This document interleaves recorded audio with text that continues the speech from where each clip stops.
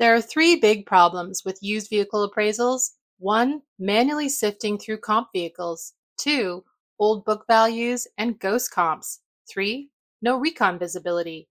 You can solve them all with AutoVision, launching in the Reynolds and Reynolds booth at NADA. Learn more at rayray.com/used-cars. That's REYREY.com/used-cars.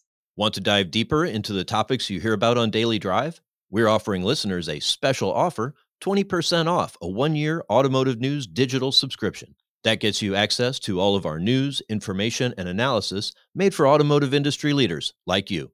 Go to autonews.com/Daily Drive promo to redeem. Welcome to Daily Drive for Thursday, January 18th, 2023. I'm Jamie Butters, Executive Editor of Automotive News in Detroit. And I'm Kellen Walker in Las Vegas. Today on the show, we now know which company Mark Stewart will lead after leaving the top post at Stellantis North America. Nissan could pull production of the Rogue out of the US, and Honda expects another double-digit sales uptick in the US this year. Plus, the buzz phrase around CES this month was software-defined vehicles. We'll hear from Bill Pinnell, Vice President and Head of Automotive Software Product Management at Qualcomm, about what that actually means and why it's important for the future of the industry. People are actually showing it being used, and that's people like, okay, this really can actually get into a product or get into a solution for a customer. Let's run through all the news you need to know to keep up in the auto industry. Stellantis North America Chief Mark Stewart will be Goodyear's new CEO. Stellantis announced Tuesday that Stewart was leaving the automaker after a 5-year stint as COO of North America. He will be replaced by Carlos Zarlenga, president of Stellantis' Mexico unit. Stewart oversaw record profits for the company's North American business in 2022. Last year, Stellantis was the only automaker to see a drop in U.S. sales. Last July, under pressure from activist shareholders, Goodyear initiated a review to maximize the stock market value after shedding jobs to deal with softening demand and spiraling inflation. Stewart's new role begins January 29th. Nissan has told suppliers it is considering moving U.S. production of the next generation Rogue crossover to Japan. That's if the automaker can't lower its purchasing cost. People briefed on the matter told Automotive News that Nissan is asking suppliers for a 20% cut in parts pricing on average. The Rogue is Nissan's best-selling U.S. model. It's currently built at plants in Tennessee and Japan. The compact crossover accounts for 1/3 of Nissan's sales in its largest market. At a meeting this month at Nissan North America headquarters in Franklin, Tennessee, the automaker told suppliers that it expects significant reduction in the cost of parts for the 4th-generation Rogue.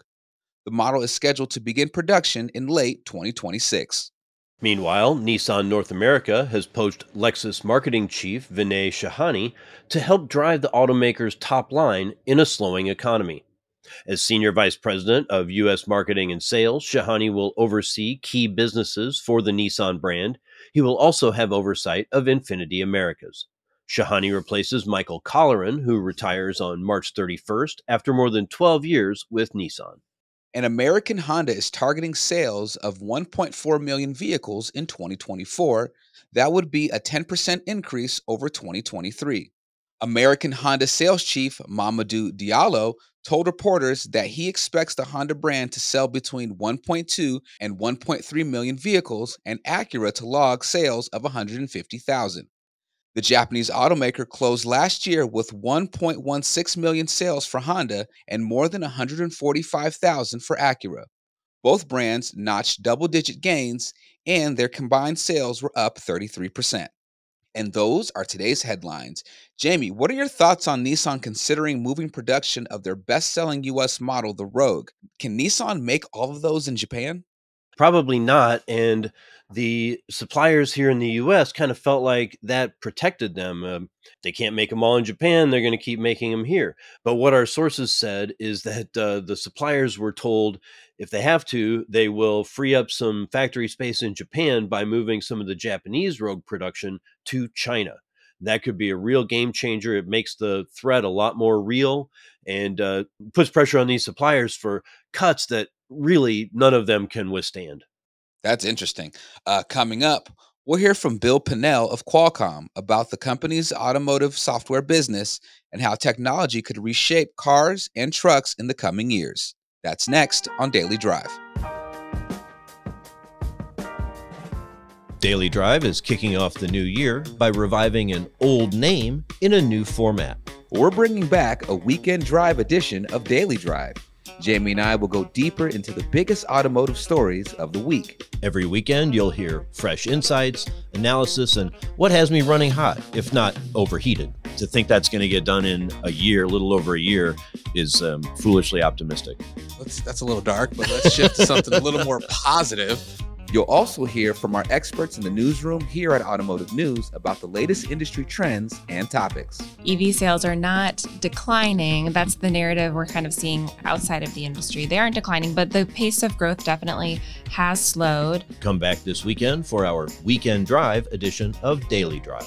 And of course, tune in every weekday for all the news you need to know to keep up in the auto industry. Data is the backbone of your used vehicle department. You need it to find accurate comp sets and to best understand your market in order to make precise appraisal and pricing decisions. But it feels like you're always struggling to get the information you need. How much time do you spend sifting through comps because there are outliers that don't match the vehicle you're appraising? Do you frequently make manual adjustments to pricing recommendations? Reynolds' newest inventory management solution, AutoVision, can help. AJ McGowan, president and founder of AutoVision, explains how. If you look at the way that cars are traditionally priced, you can get down to specifics in terms of, what zip code is it in and, what options does it have on it, some of those sorts of things. But the thing that's never really taken into account is, that dealer's, specific view of the market.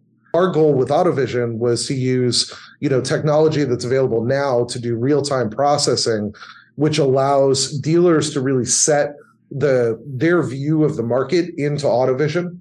And then we use our tools to analyze the data that's there and show them this is what this vehicle is worth to you. AutoVision can help you run your used vehicle department with precise comp sets, real-time inventory data, and reconditioning insights. Visit rayray.com/used-cars to find out more. That's rey.com/used-cars. Welcome back to Daily Drive. I'm Jamie Butters with Kellen Walker. Qualcomm is well known for its semiconductors and wireless technology, but the company has a massive and ever-growing presence in the automotive industry across a lot of different verticals. It's playing a big role in the development of software-defined vehicles, a phrase that has become increasingly ubiquitous in the automotive tech world in recent years. Bill Pinnell is vice president and head of automotive software product management at Qualcomm. Last week at CES, he spoke with our own Pete Bigelow on Shift, a podcast about mobility. Here's a piece of their conversation.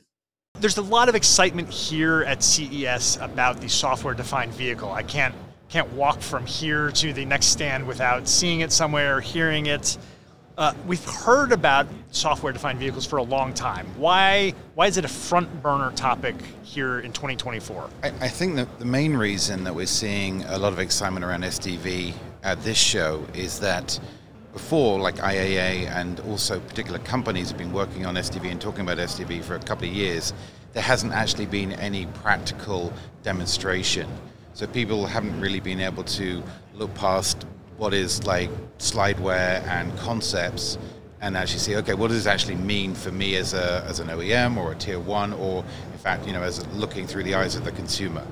That's interesting because I feel like one of the themes of this show overall, even beyond software-defined vehicles, is that there's a maturity to the product we're seeing. It's near market, it's entering the market. It's not, here's something we're going to do in the future. Yeah, so I think people are like, sort of consolidation, this is the progress we're making. This is actually one of the things that Qualcomm is being messaging from our side, is that, we have fantastic business, which we're very, very, very fortunate to have with many, many customers. It's about the maturity, about real stuff rather than vapor stuff. So, I think that's a And that's also true for like Gen AI. So Gen AI is like interesting at the show because it's a buzz, but I think people are actually showing it being used, and that's people are like, okay, this really can actually get into a product or get into a solution for a customer. Bill, I've heard you talk about how the software-defined vehicle is something more than the feature that we see, and I feel like that's kind of how a lot of people, and maybe me, tend to think about software-defined vehicles in the industry. But this is something more of a philosophy.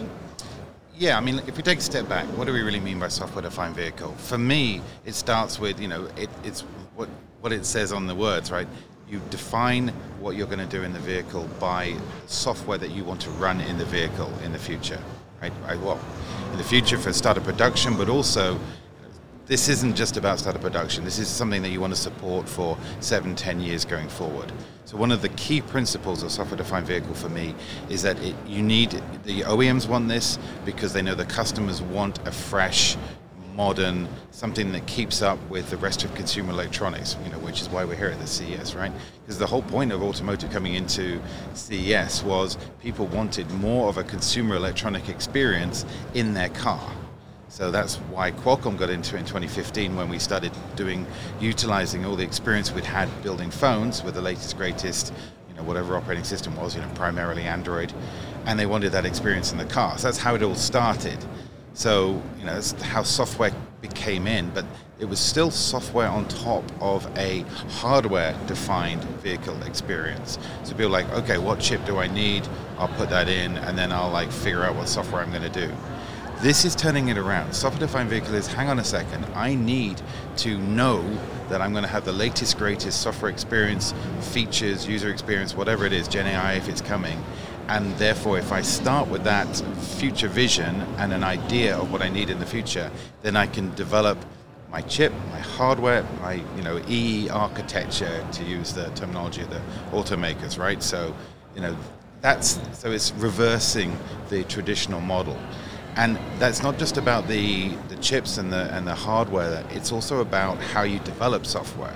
So I think that's what you're going on to, Pete. That was going to be my next. That's perfect segue into continuing that. So, in terms of when I say methodology, what do I mean? So, if you're going to do really complicated software experiences in vehicles, and I think people talk about the number of lines of code, that it's like 10 times or 20 times the number of code that's in a Boeing 777, right?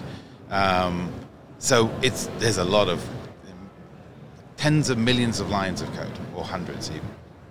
So if you've got that sort of software that you need to do, and you need to keep it fresh, and you need to add on the latest version of Amazon or Android or whatever it is that the consumer and the OEM want to do, then you need a different software design and development methodology. Now, in the rest of the industry, particularly in cloud, this is not new. So what we call cloud native development, doing cloud development, people writing code that runs in the cloud, that's microservices, SOA. These are all very, very established principles. Now we're seeing that come into automotive.